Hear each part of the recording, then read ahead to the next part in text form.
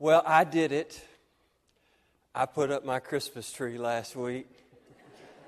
How many of you have already put up your Christmas decorations? Show me I'm not alone. There's some of you here. The rest of you are thinking poorly of us right now. I get it. But I have a reason for putting up my tree. I am normally one of those that says not before Thanksgiving. But did you know that Thanksgiving occurs at the absolute latest date that it can ever possibly occur in our calendar in 2019? It's going to be on November the 29th. And so for all of you Scrooges who wait until afterwards, you won't even have a full month to celebrate those beautiful decorations in your home. So you laugh at the rest of us if you want to. But we put our tree up early because we deserve at least 1 month to be in the spirit of Christmas. Right? So, at least I didn't bring up the wise men and stuff like that. I mean, like Miss Nancy did, right? Well, actually, I sort of told her to do that. I'm pulling old John Grisham on you. I'm skipping Christmas entirely. We're going to even after the birth of Jesus. And we're talking about the wise men today, the Magi, at least for just a moment. She shared with the children, indeed, that while the wise men were the first to give Christmas gifts, they were not the first to give gifts. You remember that story about how the Magi, after Jesus was born, they came from the east. They began to search for this Christ child so that they could pay homage to Him, so that they could bow down and worship Him and adore Him, because they recognized that He was absolutely the greatest gift that the world had ever seen and that the world would ever see. And while they gave the first Christmas gifts, if you will, they were not, however, the first to give gifts. The whole sum of the gospel could be described by looking at John 3:16. For God so loved the world that God gave His only begotten Son, that whosoever believeth in Him should not perish, but have eternal life. God loved, so God gave. That is the heart of the gospel message. That is part and parcel of who we are to be as a body of believers.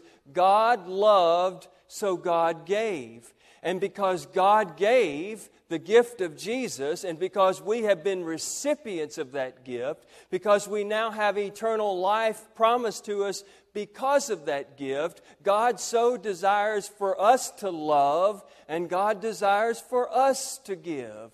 It is the heart of the gospel. And I think that's why Paul spends so much time talking about giving in some of his writings, but in particular in this passage from Corinthians, is because he already knows and assumes that everyone else knows that giving is at the heart of the good news. God loved and God gave, so God wants us to love and God wants us to give. He is assuming that the Corinthians realized this.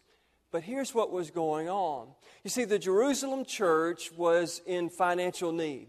And so Paul began to send out a message to all of the other area churches.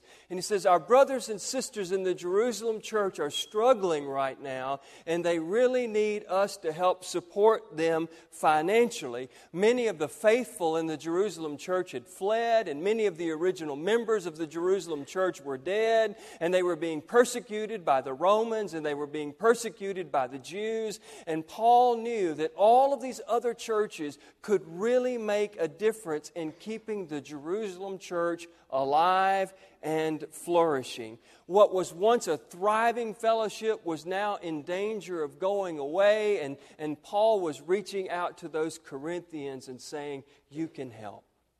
And the Corinthian church at the very beginning was really interested in helping. They're like, well, yeah, we've got a sister church in need.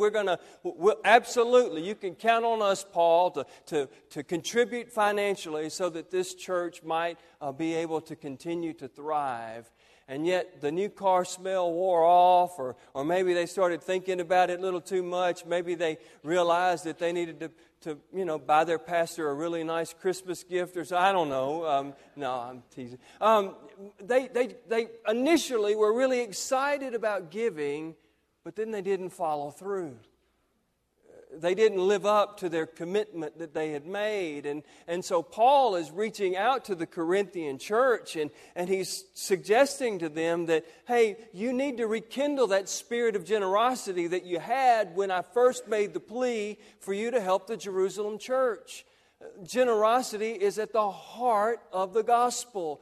God loved, so God gave. You love God, and so you should give in response to God's love for you. And so then Paul begins to flesh out why it is that this Corinthian church should give generously. And the first thing that he says is that by the measure in which you give is the measure in which you receive. He said that if you give sparingly, you will reap sparingly. But if you give generously, you will reap generously. He says, God loved you and God gave to you, and you need to love God and love your neighbor by giving generously. And then Paul says that not only by the measure in which you give will be what you receive, Paul is so bold to say that there should be joy in giving, that you know what you've decided to give in your hearts, and you should give without compulsion, and you should give without a negative attitude, but you should give generously. It should be voluntary.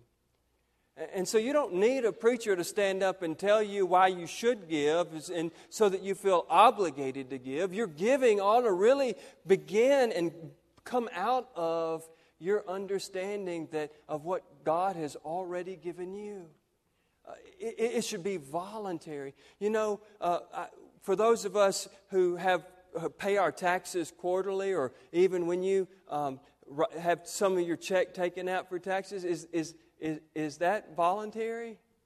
No, that's out of compulsion. That's out of obligation. Nobody wants to give that, and everybody's ticked off every time they see how much money they have to give to Uncle Sam. And what Jesus is saying is there should be a joy in your giving.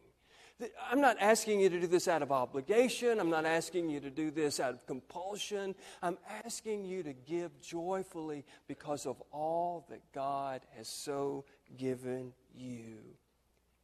And then Paul suggests a third reason why we should give generously. He says that when you give to others, that God will give to you.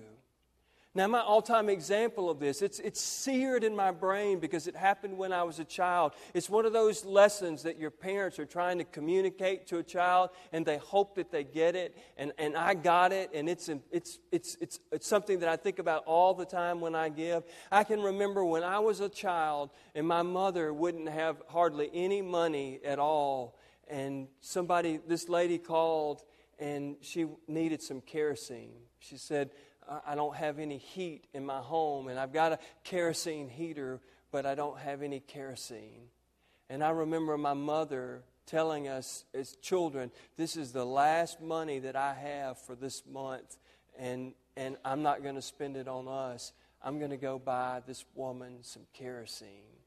And then like the next week, back then when you went to the grocery store, you took your receipt and you wrote your name and your phone number on it, and you put it in this little barrel, and they would turn that barrel around every week, and they would draw a name out, and whoever got their name drawn out won $100. And my mother had just given the very last bit of her kerosene, and that Saturday night at Johnson's Food Town, they twirled that thing around, and they pulled my mama's name out. And my mama said, see, when you give to others, God will take care of you. I believe that. It doesn't happen all the time. It doesn't happen in the way that I'd always like for it to. But over and over again in my life, I've seen that this biblical truth that Paul is talking about here. Well, Paul gives one more reason why he says that we should give generously. He said that when you give generously to people, that they will be inclined to think of God when you give. When you give to somebody else, that it's just impossible to them. If you're giving out of an abundance of your faith, they are going to be inclined to think about God when they receive your gift. And they will praise God for the way you've expressed your faith in God by giving. And it says that our hearts will also go out to you when you give. And so that's why Paul says that we should give. We should give because the measure in which we give is the measure in which we receive. We should give because there is a joy in giving. We should give because when we give, God will take care of us. God will provide for us. And we should give because it will help other people be inclined to express gratitude to God. Well, this is not the way that I've always given in my life. Another one of those images that's seared in my mind is when I was in the 7th grade, Craig Thompson, one of my classmates, when we were gathering together for our Christmas party, walked up and gave me a gift. Unfortunately, I didn't expect to get a gift from Craig, and so I didn't have anything to give him back. He gave me a Prince Purple Rain poster. I've still got it hanging on my wall. No, I'm just kidding. But I didn't have anything to give him, and I felt awful about it. And, I went home and I said, Mom, I got a gift from Craig Thompson today at school, and I didn't have anything to give him back. And so every year after that, my mother would always send me back with these random gifts, just in case somebody gave me a gift. I could say, oh, well, here's your gift from me, Now, is that gift giving or gift swapping? I mean, was I really giving because I had this joy and this desire to give? Was I giving with the right spirit in mind? No, it wasn't. It was gift swapping. I didn't want to give you a gift. I just had one ready in case you gave me one. I wonder, when you fill out your estimate of giving card this year, will it be a gift or a swap? I wonder, when you buy your Christmas presents this year, will it be because you're expecting somebody to give you a gift, or will it truly be an expression of your love for those people and your understanding of those people and what they like and what they enjoy and what they might be blessed to receive? It really does make a difference how we give. Whether we're talking about giving to the church or whether we're talking about giving to our families. And what Paul is inviting us to do is to remember that God loved us, and that's why God gave. And that's why God wants us to give too, because of our love for God and for other people. We have so much to be thankful for. And I'm not trying to rush past Thanksgiving to get to Christmas. But it is out of our thanksgiving. It's a response to our gratitude to God for everything that we've been given, that the whole season of giving that follows this occurs. And I pray that all of us might have the spirit of giving that Paul describes in 2 Corinthians.